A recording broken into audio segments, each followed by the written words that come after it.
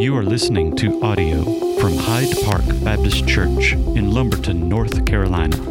You can join us each Sunday morning at 10:45 Eastern Standard Time at hydepark.online.church. So, there's always surprises in a local church, right? Well, let me tell you about one. Brother Ralph has been serving this church for a very long time. And he does so with humility. He does so with excellence. He does so with commitment.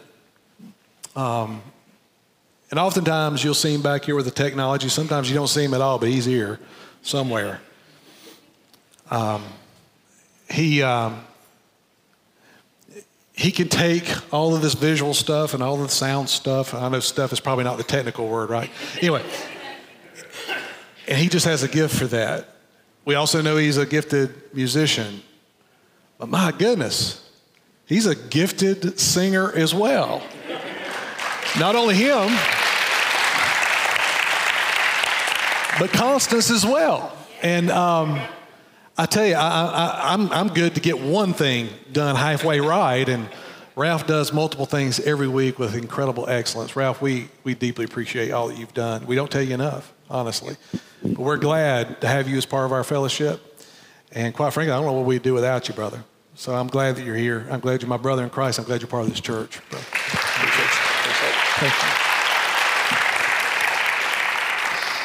Turn to James chapter 3. We've been walking through the book of James. If you're a first-time guest today, man, we're glad you're here. This is what Hyde Park is about. We're about family and taking care of one another, looking out for one another, and I'm very thankful for folks who are led by the Holy Spirit. We want our worship services not to be a service of order, although it should be orderly, but ultimately we want the Holy Spirit to lead and be obedient to Him. James chapter 3. Let's pick it up in verse 1. Not many of you should become teachers, my brothers, for you know that we who teach will be judged with a greater strictness. For we all stumble in many ways, and if anyone does not stumble in what he says, he is a perfect man, able also to bridle his whole body. If we put bits into the mouths of horses so that they obey us, we guide their whole bodies as well. Look at the ships also. Though they are so large and are driven by strong winds, they are guided by a very small rudder wherever the will of the pilot directs.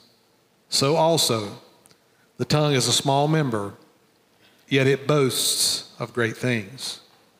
How great a forest is set ablaze by such a small fire, and the tongue is a fire, a world of unrighteousness. The tongue is set among our members, staining the whole body, setting on fire the entire course of life, and set on fire by hell. For every kind of beast and bird, of reptile, sea creature can be tamed, and has been tamed by mankind. But no human being can tame the tongue. It is a restless evil, full of deadly poison. With it we bless our Lord and Father, and with it we curse people who are made in the likeness of God. From the same mouth come blessing and cursing. My brothers and sisters, these things ought not to be so. Does a spring pour forth from the same opening both fresh and salt water? Can a fig tree, my brothers, bear olives, or a grapevine produce figs? Neither can a salt pond yield fresh water. Father, it's in this moment that we ask that you would speak.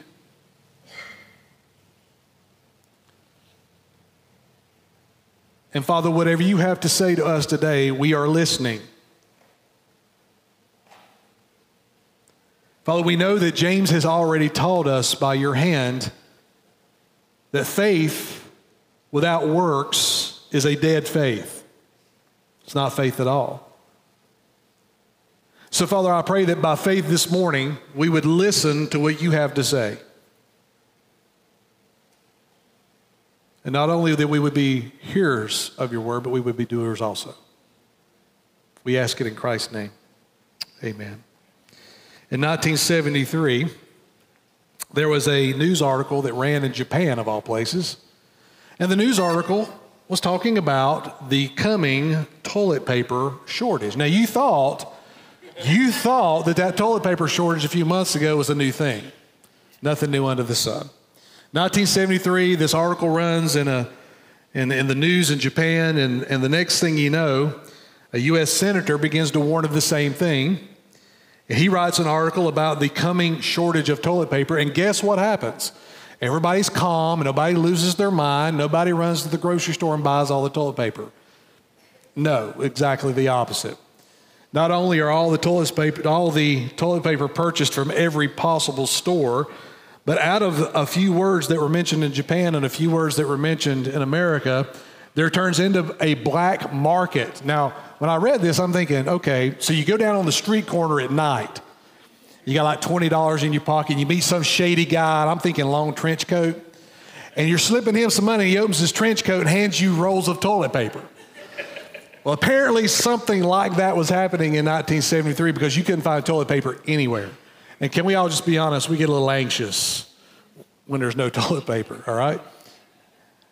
But not only that, in that period of time in 1973, if you got an invitation to a bridal shower or to like a family cookout or like a baby shower, on the printed invitation that you would receive in the mail, down in the bottom in fine print, it would say, bring your own toilet paper.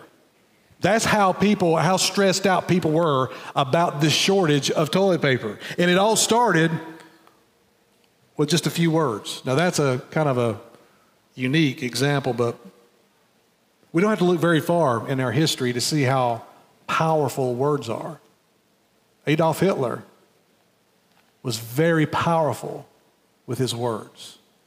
So much so that he convinced his nation that the white race was superior and that there were other races that were less than animals, and therefore something should be done. And of course, something was.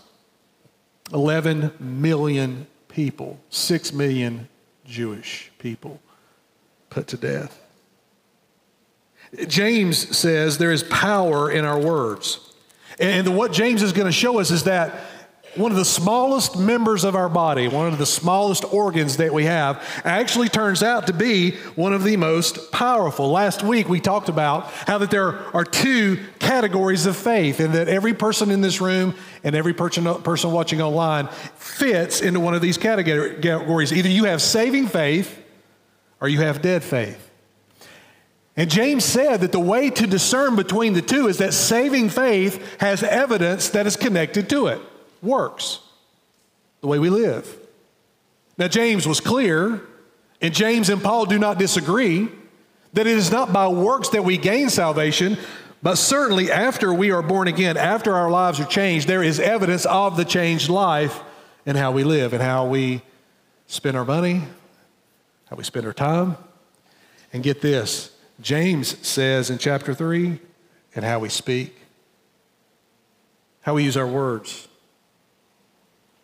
One of the ongoing works that the Holy Spirit is performing in our lives is the control of the tongue. Now, James is going to say that it can't be tamed. James is going to say that it's unruly. And we're going to talk about James in respect to what is this tongue and what does it do and what kind of problems does it cause. And James provides some incredible illustrations here. As we've already seen in the book, that James is really good at giving us pictures, word pictures, of how to understand what he's trying to teach us. James is going to say that our speech is to be tempered. What does it mean to be tempered? Now, some of us have a tempered speech in a bad way. Tempered meaning every time you open your mouth, your anger and temper is showing. That's not what we're talking about. A tempered faith means a tempered tongue means a controlled tongue, one that is conditioned. He's already raised this topic in chapter 1, verse 19, when he said this, "Know this, my beloved brothers, let every person be quick to hear and" what? Slow to speak. So let's take a look at some of the illustrations that James gives us in relation to the tongue. Look at verse 1. Not many of you should become teachers, my brothers, for you know that those who teach will be judged with a greater strictness. Now, there are times when you read the book of James, it seems like James kind of goes off on a tangent here. It's almost like James is talking about something that's completely disconnected from the other things that he's going to say in this paragraph. And I will admit, there are times when I read the book of James where I'm like, why did you say that right here? Matter of fact, most of my study in the book of James has been trying to figure out why James said what he said at that particular moment in relation to the other things that he's saying. Well, it's not that though James is just throwing out some kind of teaching here separate from what else he's getting ready to say about the tongue. What James is going to talk about is how the small things have big impact. And that's no more true than the people he's writing to, former Jewish people who've put their faith in Jesus as Messiah and now were being influenced by false teachers. He says to them, be careful when you take on the role of teaching someone else. Now, folks, every single week, this is a stress for me. I'm just going to be honest with you, because Sunday's coming. Every week, there's a Sunday, and every week, I give the awesome privilege of standing before you and teaching what God's Word says. But here's the thing. I am up here saying, thus says the Word of God. I better be doggone sure that what I'm saying is what God has said. And so it is with you.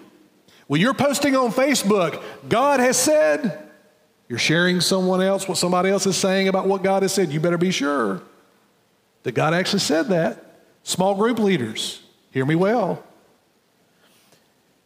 You're teaching a group of 15, 20 people. It doesn't lessen just because you have small group title next to your name and I have pastor next to mine. It doesn't matter. James says if you are teaching the word, you better be slow to take on that mantle. And if you do take it on, you better make sure you understand that God is going to hold you accountable for everything that you said, He said. Now, wouldn't it be a bad thing if we put words in the mouth of God that He never said? Wouldn't it be bad for us to post something on Facebook saying that God says this when He didn't say it? Well, now you're starting to see how important this is. James says, and it sticks in perfectly with what he's going to say about small things making big impact. In his day in the synagogue, there was one or two teachers in a room full of 100, 200 people. One person influencing a group of 100 or more. One person small in number in relation to the number of people listening to the teaching, just like it is this morning. I am a small number compared to the number that is here, both first and second service. So there is an impact that something small and seemingly insignificant can make. All through the New Testament, we have false teachers creeping in. And they're having a tremendous influence on the early church. James is going to tell us here that not only is it a serious thing to take on the mantle of teacher, that we're going to be held accountable for every word. And the reason that it's so important is you may be just one person leading a group of 200. Think about the influence that you have there. One small person in relation to the whole. Look at verse 2. He says, for we all stumble in many ways. And if anyone does not stumble in what he says, he is a perfect man. If you're thinking this morning, by the way, if you've already checked out on this sermon going, this doesn't apply to me, listen to verse 2. If you have control over your tongue, if you believe you have control over your tongue, James says, well, you've got control over your whole body. And I doubt either one of those is actually true.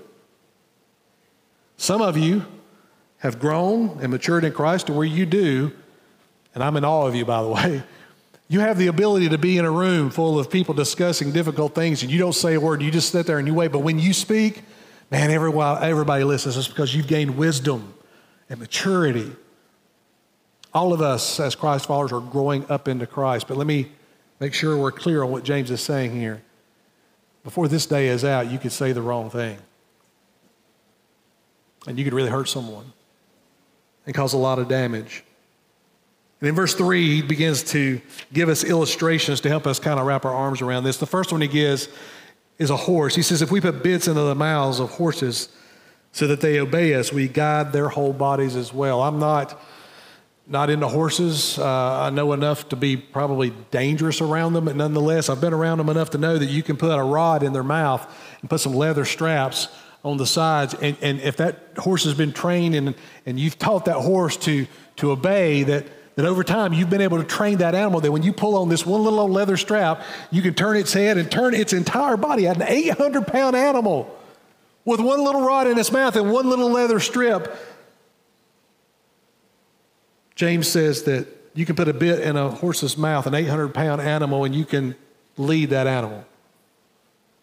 The next one, verse 4, he says, look at the ships also, that they are so large and driven by strong winds, they are guided by a very small rudder with a captain or a pilot. If you go down to Wilmington, you cross over that bridge, you look out to your right into the harbor, you see all those places where they're unloading those ships, and you've got these massive cargo ships. I mean, these things are 2 or 3, 4, 5 football fields long, and there's all those containers stacked on this ship, and it blows my mind that that ship can even float with all that weight on it. But nonetheless, at the back of that ship on the very tallest point is a little bitty room, and inside that room is one single guy. Now, he may have a team of people helping him, but he is the captain of that ship, and he turns a wheel, and it turns a rudder, and that rudder is very small in relation to those 3 football fields of a ship out in front of it. And one little turn, one little angle change on that rudder changes the direction of an entire ship. And even regardless of storms and wind, at the helm is a captain who guides that ship.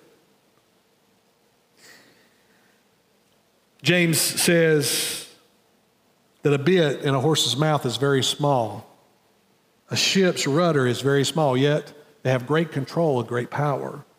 Look at verse 5. He says, so also the tongue is a small member, yet it boasts of many things. How great a forest is set ablaze by such a small fire. We've heard these stories out in California where hundreds of thousands of acres is burned to the ground. Homes are lost, and they track it all back. And where did it start? Some guy driving down the road and flips a lit cigarette out the window. It lands in some straw. The straw catches on fire, and the next thing you know, over hundreds of thousands of acres is burned to the ground. A small spark turns into a forest fire that destroys everything in its path.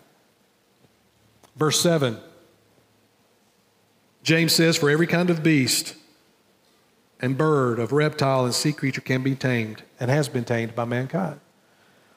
Back in the 80s, I can't remember the names of these guys. They were a little odd, but there was this Vegas show. I'd never been to Vegas. I just saw it on TV where they would bring these Bengal tigers out on stage, and they had nothing on them other than just like a rope. These tigers, by their very nature, well, they're meat eaters. And there's an audience full of potential meals in that building, and there's nothing similar. There's no cage, there's no bars. The tiger is laying on the stage, and right there are thousands of people, and the tiger just kind of remains there. He might lick his lips every now and then, but he just lays there. He's been tamed.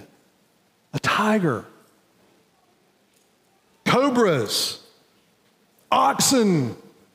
All have been tamed by humanity. And James says, verse 8, but no human being can tame the tongue. The point of all that James is saying is that very small things can have very big impact. Whether it be bits in a horse's mouth, a rudder on a ship, or a small spark in a pile of dry sticks, it all can make a huge difference. You may have heard this phrase. You've maybe even said it a few times. Sticks and stones may break my bones, but words will never hurt me. You know where that phrase came from? It came from a newsletter in 1862, printed by the African Episcopal Methodist Church. And it was put in there for the idea of teaching young people to be strong when people are mocking them. The idea is that a stick or a stone may hurt. A stick or a stone may hurt your bones, may hurt you in some way, but you don't have to worry about words because words will have no impact on you. Words will not hurt you. Words have no impact like a stone or a stick. Can I just tell you that this is one of the biggest fables that has ever come upon humanity in my recent memory? Because some of you right now have something that was said to you when you were a child, and it still hurts to this very day. As a matter of fact, if possible, you would have preferred to have got hit upside the head with something, a stone or a stick, but not that word. Not what was said to you. Wives and husbands, you may be carrying around some pain of something your spouse said to you years ago that spouse doesn't even know was said and completely forgotten about, but it hurt. It hurt deeply. What James is going to teach us is that words actually do hurt, and they hurt deeply. And that we need to be mindful of the fact that such a small muscle can set an entire forest ablaze. It's interesting to me that when God created us and when He built us, He decided to put that tongue behind some teeth and some lips that is caged in our mouth. I think there's some reasoning. I think there's some purpose behind that, don't you think? I think that maybe we got these bars of teeth and these lips that maybe God is saying to us exactly what He says in verse 19 through James, be quick to hear and what? Slow to speak. Let's look at some things that James says specifically about the tongue. Verse 5. He says, so also the tongue is a small member, yet it boasts of great things. You know, it's one thing to display pride and arrogance, maybe in the way you dress, the way you carry yourself. Have you ever seen people carry themselves and you go, man, that person right there is, well, they're all about themselves. But you're not really sure about how prideful or arrogant are. How do you know for certain when they're a prideful, arrogant person? Their speech. My dad used to tell me growing up, he said, you know, people can assume that you're dumb, but don't prove it by the way you talk. Same thing stands for arrogance and pride. You may look prideful, you may look arrogant, but we're not really sure until you begin to speak. And it's when you begin to speak that our tongue boasts of great things. That's where pride and arrogance is on full display. James says that this member, this small muscle in our mouth that we call a tongue, has a tendency to boast out of pride and arrogance, has a tendency to brag. Put a group of men together at a barbecue that you might have this afternoon and let one guy talk about his scar. Oh, let me show you this scar right here, what happened? And you hear the story, and next thing you know, somebody else, well, I got this scar over here. Let me tell you what happened. Yeah, guys, let's call that what it is. It's boasting. You know, we talk about our injuries and our football injuries and all that stuff, and we're trying to outdo the other guy. We have a tendency to boast and to be arrogant and to pride and to be prideful. And James says, it's an indication of something about our faith. The second thing he says in verse 6, look at this. He says, and the tongue is a fire, a world of unrighteousness. Did you get that? A world of unrighteousness.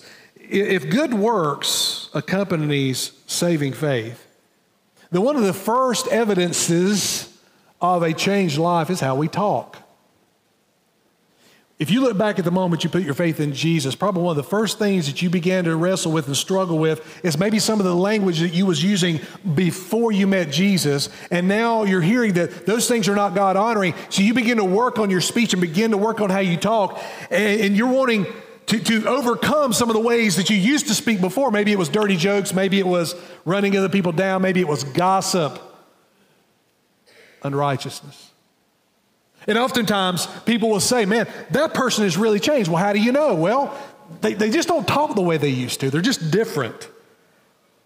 James says that our tongues can be a world of unrighteousness. One of the things that's bothered me over the last many years in ministry, and I don't want to pick on our young people, but I'm going to have to for just a moment.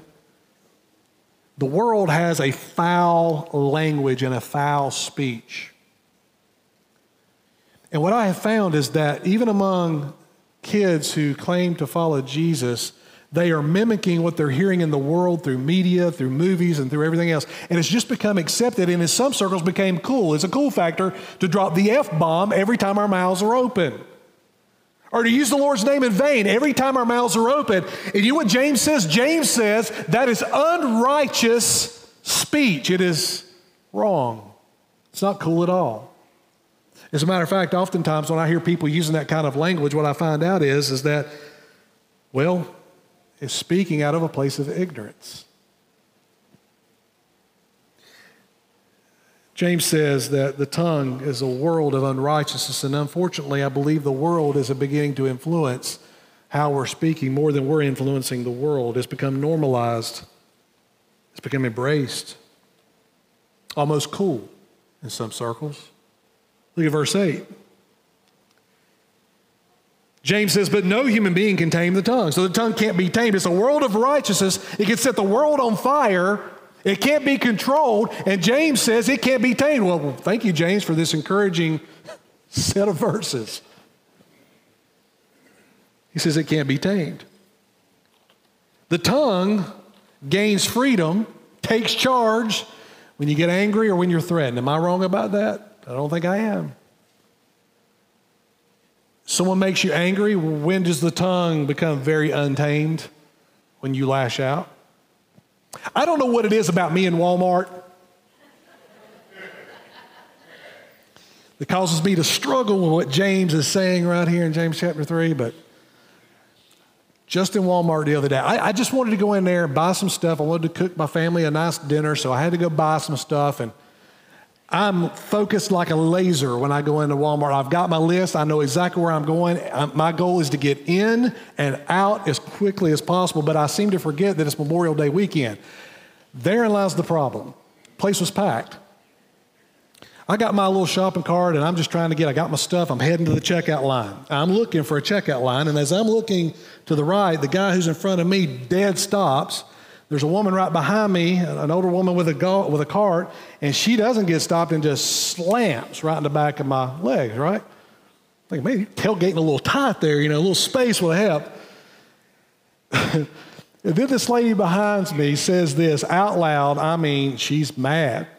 Here's what she says. I wish you'd figure out which way you're going. I've been studying James all week.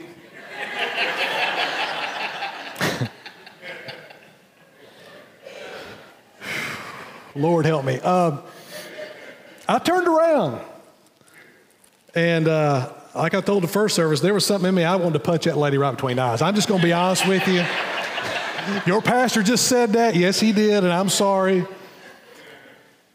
And I had to clamp my bars down because what I was thinking I didn't need to say. And by the way, I knew if I'd punched that lady, this ran through my mind. There's security cameras in there. How would you like to see that on Facebook? The last thing you see me coming in oh, that would have been awful, wouldn't it? The best I could do is I said, ma'am, I'm just doing the best I can. I'm just doing the best I can. And I was just wanting to get out of there. She was not very nice, not very kind. But anyway, just as it was prayed a little while ago, I struggle with the same things you do. I haven't got into some kind of like tight thing with Jesus where I get special treatment. I wrestle with keeping my mouth shut. Some of you I've hurt with my words. I've had to come back and make that right. And it very well may be that in the future I may mess up again, but I will make it right. James says we can't tame the tongue. And when people treat you, mistreat you, here's a time to get your tongue tested. How good are you at taming your tongue when your kids are under attack? When your kid comes home from school and you learn about something that happened at school where your kid's being picked on. Parents, let me ask you, how are you doing in that moment? How tamed is your tongue at that moment? Well, I know, because I failed in that as well. It's in those moments where we are threatened. It's in those moments when somebody's pushing those buttons that all restraint comes off of our tongue. The tongue takes the lead, and afterwards we are left wondering, how in the world could I have said those things? By the way, that's a good thing. I'll come back to that in just a minute. So James says that our tongue is a world of unrighteousness, that our tongue boasts of great things. Our tongue cannot be tamed. And look at what he says in verse 9. In verse 9, he says, with it, the tongue, we bless our Lord and Father, and with it we curse people who are made in the likeness of God. So our tongue is also deceitful. So in one moment, we can praise the Lord and talk about how wonderful people are. And in the same moment, even minutes later, gossip about the very person we just told that we loved. Gossip, and if you've been to Starting Point with me, you've heard me talk about this. Gossip is the very thing that undermines all efforts to unify a church. It is the exact epitome of death and separation and destruction of the unity of a church. And did you know that as you read the writings of Paul and you see the list of sins that he often mentions, gossip is listed right there along with murder, homosexuality? Read Romans chapter 1, verses 18 and following. It's deceitful. One minute we're blessing people, the other minute we're cursing them. But James adds a caveat there to that verse that we need to pay attention to. He says that we curse people who are made in the likeness of God. Listen, that person that you disagree with the most, that person that is far, far away from Jesus, that person who absolutely, every time they open their mouth, they're tearing you down. You want, with every fiber of your being, to put that person in their place. You want to pronounce a curse over them. Jesus said in the Sermon on the Mount that hatred in our heart can lead to murder in our heart. James says he wants to remind us of something. That person that you're upset with is created in the image of God. They may be an atheist. They may hate the God you love. But James says, even in that moment, in that person, that human being that you're talking to, they have value, even if you disagree with everything about them. You're still called to love neighbor as self.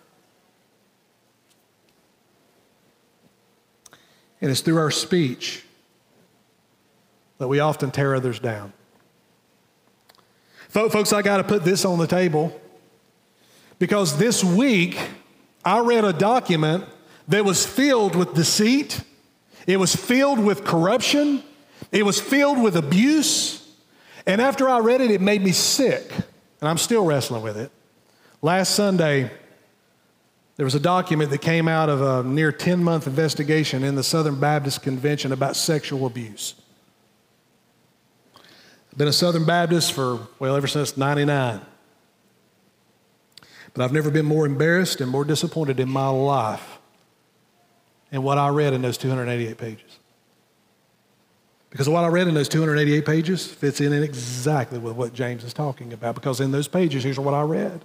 Women who were abused, even raped, who went to our convention leaders to let them know what had happened.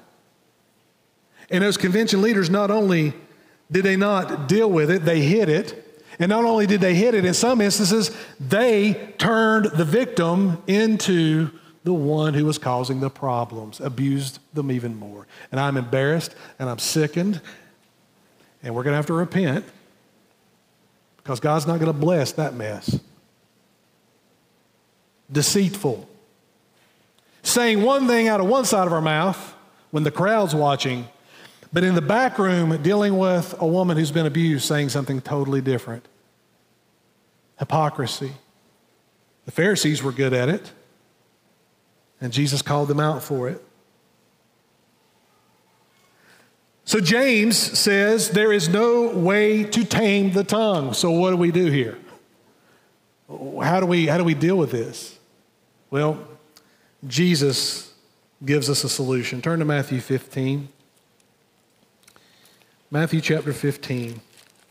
Jesus is dealing with some Pharisees, religious rulers who were living out the epitome of hypocrisy. They were living a religious life, but on the inside, Jesus said they were full of dead men's bones. They were rotten to the core. On the outside, they looked very together. On the inside, they were broken. Outside, religious rituals. Inside, cold and indifferent. Outside, everyone looked up to them because of what looked like to be faithfulness, but on the inside, they had a dead faith. And in the early part of chapter 15, Jesus confronts them about the fact that they've taken their traditions, their interpretations of the law, and they've elevated them to such a degree that they were filled with pride and arrogance. Look at verse 10.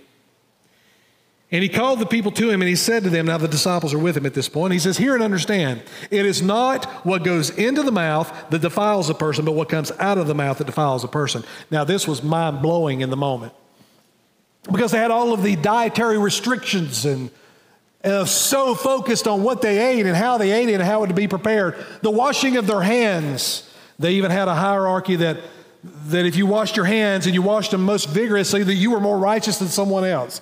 That's how insane this whole thing had become. And Jesus says, I'm talking about your heart, not the outward rituals. I'm talking about what's going on the inside of you. And let me tell you, it's not what you consume that defiles you. Look at verse 15. Peter said to him, explain that to us. Explain that parable to us. What do you mean that it's not what we eat and not how we wash our hands that defiles us? In other words, Peter, who's been raised as a Jewish man, is struggling with what Jesus had just said, so Jesus is going to clear it up for him. He says, are you still without understanding? Do you not see that whatever goes into the mouth passes into the stomach and is expelled? I don't have to break that down. I think it's kind of obvious for all of us, right? Jesus is saying it's not the food that you eat that makes you clean or unclean. Verse 18. But what comes out of the mouth proceeds from the heart, and this defiles a person. For out of the heart comes evil thoughts and murder and adultery and sexual immorality and theft and false witness and what? Slander. You see, what's upstream from the tongue, what's upstream from the mouth is the heart. And the tongue is speaking the contents of what's actually in your heart. So if we go back to last week, and turn back over to James if you don't mind. If we go back to last week, we talk about dead faith versus saving faith. One of the key indications between dead faith and saving faith is the content of the heart. And what's coming out of the heart comes through the mouth and reveals the reality of where the heart is in relation to Christ and the gospel. Look at what James says. Verse 10, he says, from the same mouth come blessing and cursing. My brothers and sisters, these things ought not to be. Does a spring pour forth water from the same opening, both fresh and salt water? Here's what James says. James says, if you have a salt water pool, guess what comes out of that salt water pool? No shock, salt water. If you have a spring with fresh water, salt water doesn't come out of a freshwater spring, only fresh water. He goes on, he says, can a fig tree bear olives? No, fig trees bear what? Figs. He says, can a grapevine produce figs? No, only grapes. What's James saying? James saying is the reality of who you are is what comes out of your mouth. So when James says you can't tame the tongue, he is absolutely correct. You can't go to a class. It doesn't matter how much seminary you have. It doesn't matter how much Bible training you have. It doesn't matter if you've been in Sunday school for 25 years with perfect attendance. Something from the outside, trying to fix your tongue from the outside, will never, ever work. There's got to be a heart transplant. We've got to go upstream from the tongue. We've got to go upstream to the source, and we've got to go deal with the source. And the source is your heart. And either your heart has experienced saving faith or dead faith. Either your heart has expressed faith in Jesus that is accompanied by works that says they've been changed, or you have a whole bunch of rituals and religion and no life change. So it's not the tongue, it's not the muscle behind your teeth. It's not the problem. The muscle behind your teeth is reacting to what's in your heart.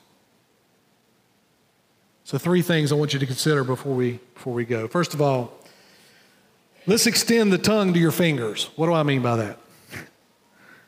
Your tongue extends to your fingers. Well, today we have access to the World Wide Web and Facebook and Instagram and Twitter and a half dozen other things that I don't know about. And it's on that place where you can type with your fingers the contents of your heart. And when you're typing,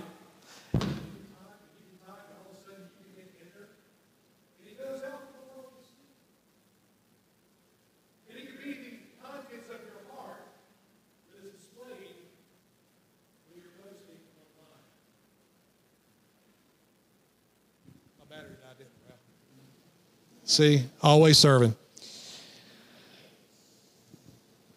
So we better be careful with what we type. Because what we're typing can also show what's in our heart. And my goodness, folks, we got a whole lot of platforms today in which to express what's in our heart. The second thing we need to consider this morning is that if you have no restraint, that could mean you're in real trouble spiritually. I would ask you to raise your hands, but I'm not going to. Followers of Jesus, let me ask you a question. How many times have you said the wrong thing and had to go back and mop that mess up and make it right? How many times have you said the wrong thing, and at the very moment you said it, you felt the conviction, right? You felt, oh man, I crossed the line. You know what that is? First of all, that's a good thing. That's the Holy Spirit saying you crossed the line. Make it right.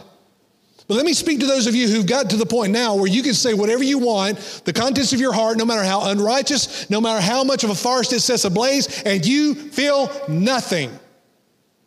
If anything, you might even feel happy about it. Can we just all agree that there's something deeply, deeply wrong with your heart? Could be very well that you're lost. Could be very well that you've never come to faith in Christ. It could be that you repeated a prayer, but your life has never been changed. And your mouth is only giving evidence of the fact that you have dead faith. Third,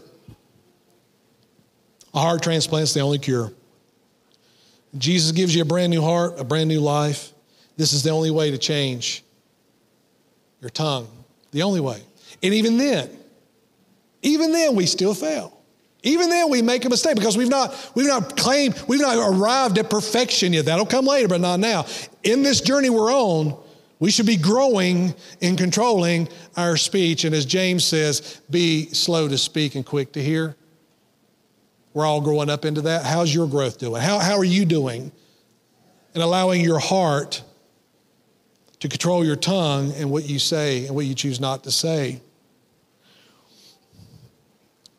I would imagine that there are people here today, you may have crossed the line with maybe your spouse, your coworkers. Maybe you said some harsh things. Maybe you said it in sarcasm. Maybe you've been gossiping. And maybe right now you're feeling some conviction about that. That's a good thing. Lean into that. Don't turn away from it. The fact is we've all failed in that. The reality is that the Lord's speaking to you and bringing that to the surface right now. Do not disobey what He's asking you to do. And He's asking you to name it, call it what it is, sin, ask Him to forgive you of it, clean it up, and start over. Some of you here today have never been born again. You've never been changed. Your heart is just as dark as it was the day you were born, and you were born into sin. Today can be a brand new start, clean slate.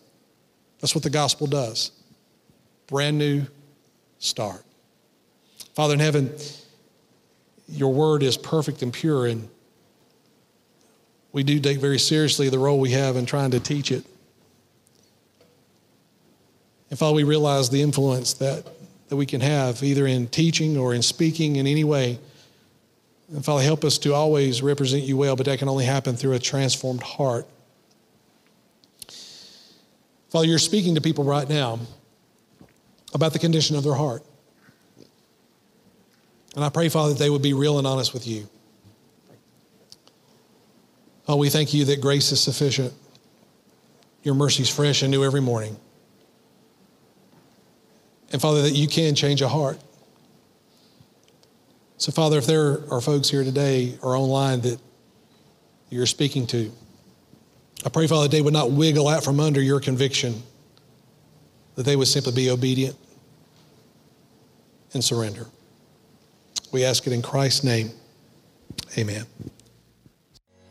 Thank you for tuning in to this week's sermon. For more information about Hyde Park Baptist Church, please check out our website, hydepark.church, or on social media on Facebook and Instagram @Hyde Park Baptist.